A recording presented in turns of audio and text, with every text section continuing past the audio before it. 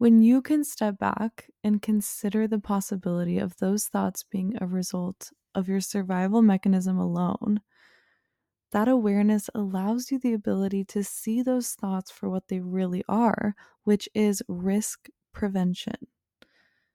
And that can then lead you to the conclusion that your thoughts are not an accurate measurement of reality. Welcome to Entire Rewire, the show that will allow you to peel back the layers of your mind and reveal who you truly are. I'm Savannah Laster, your host, worthiness coach, and entrepreneur that has a burning passion to spread the light and love necessary for you to step into the most empowered and healed version of yourself. Come get your daily dose of powerful mindset shifts and let's evolve together.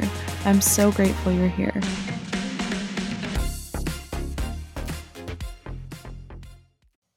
Hello. Welcome back to the podcast. I took a week off of recording last week because I had a lot going on in my personal life and just internally, and I truly just didn't have the motivation or energy to record. So it's as simple as that. But we're back. I'm very excited to record this episode. This week, I'll be talking about imposter syndrome. Imposter syndrome is essentially the fear of being exposed as a fraud. And that typically shows up for people as an immense amount of self-doubt and or the feeling that you are incompetent in a particular area. It's almost as if you feel like you don't deserve the recognition or the title or the degree or certificate, and you are afraid that someone will figure out that you aren't deserving and will expose you. I'm sure we've all experienced some level of imposter syndrome at some point in our life. I definitely have many times. Like, I could probably write an entire novel based on all of the experiences of me feeling like I'm an imposter. So if you feel like you experience this often or have in the past, you're not alone. Everybody experiences this in their life because self-doubt is heavily tied to our ego, which I've talked about in a previous episode. And our ego's main goal, its primary function, is to keep us safe and out of harm's way. And its main method in doing so is to keep us from engaging in risky behavior. And if self-doubt is present, taking risks is much less likely to occur. To be completely honest, I had a lot of imposter syndrome in creating this podcast because I was thinking, who am I to be a thought leader? Who am I to put myself out there? And over time, I've learned to befriend my imposter syndrome because I know all it is trying to do is protect me. But I also know that it is false. It is not real. The thoughts that are conjured up in my mind are only a reflection of my survival mechanism. It is not true. And the voice inside your head telling you that you're not good enough, that you don't deserve this title, is wrong. I want to read you guys one of my favorite poems on this earth. It's a poem by Marianne Williamson, and it's titled Our Deepest Fear. I'm only going to read a few snippets of it because it's fairly long, but it goes like this. Our deepest fear is not that we are inadequate. Our deepest fear is that we are powerful beyond measure. It is our light, not our darkness, that most frightens us. We ask ourselves, who am I to be brilliant, gorgeous, talented, fabulous? Actually, who are you not to be? Your playing small does not serve the world. There's nothing enlightened about shrinking so that other people won't feel insecure around you. And as we let our own light shine, we unconsciously give other people permission to do the same. As we're liberated from our own fear, our presence automatically liberates others. It's so good. It fully encompasses the topic of imposter syndrome, and we aren't serving anyone by shrinking. We aren't serving ourselves and we aren't serving others, because when we can fully step into our power, we are giving other people permission to step into their own power. We are lighting the way. We are showing them through the darkness, and that is a beautiful thing. Now, I want you to think about a time recently, or maybe it was a few months ago, that you felt like you weren't deserving of something. Think about that time. What was the circumstance at hand? What thoughts were coming up for you? And how did you deal with that? Did you shrink? Did you decide against something that you really wanted to do? Did you talk yourself out of something?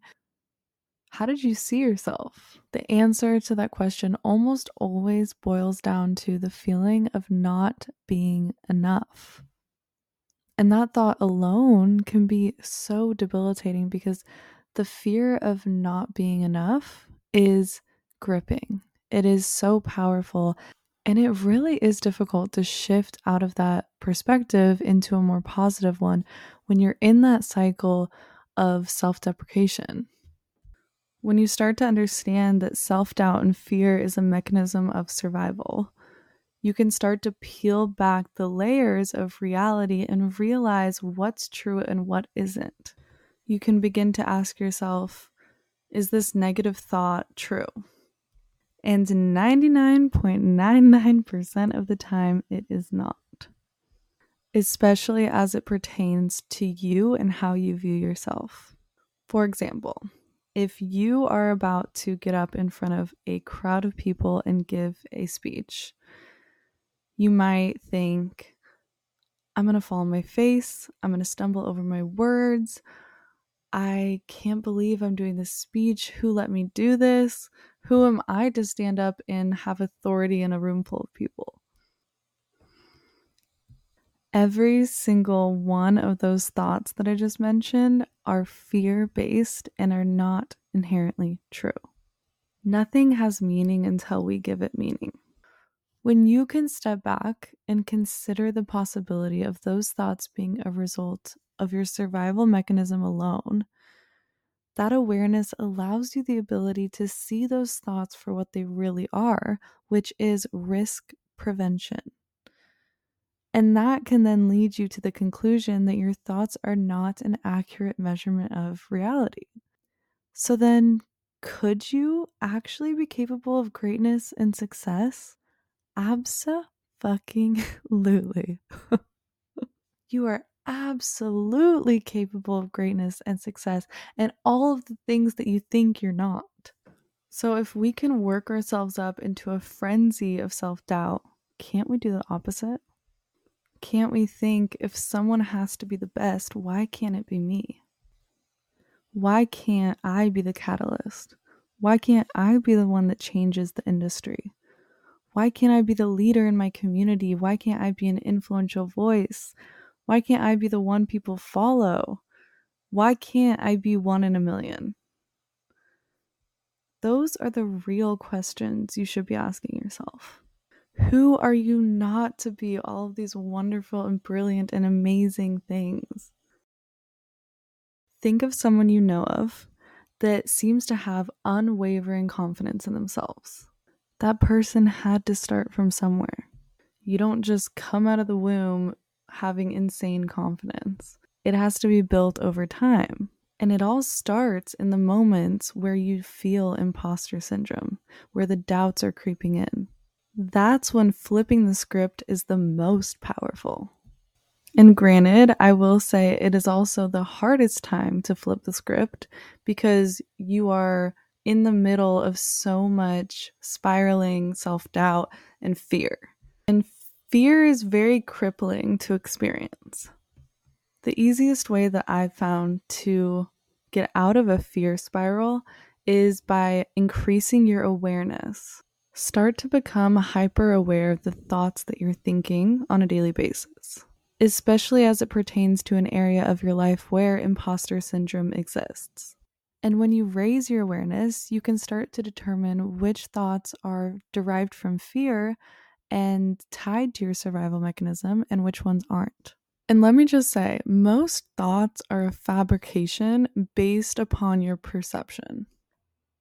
And perception is a very inaccurate unit of measurement. And as a final note, I just want to say that imposter syndrome is so incredibly common, and you'll probably experience it in various forms for the rest of your life, as we all probably will. But you are so much more powerful and so much more capable than you believe right now. You can be the one in a million, even if your mind is telling you you can't. Trust that. Thank you guys so much for tuning in today. I appreciate you more than you know. I hope you have an amazing day or night wherever you are in the world, and I will see you in the next one.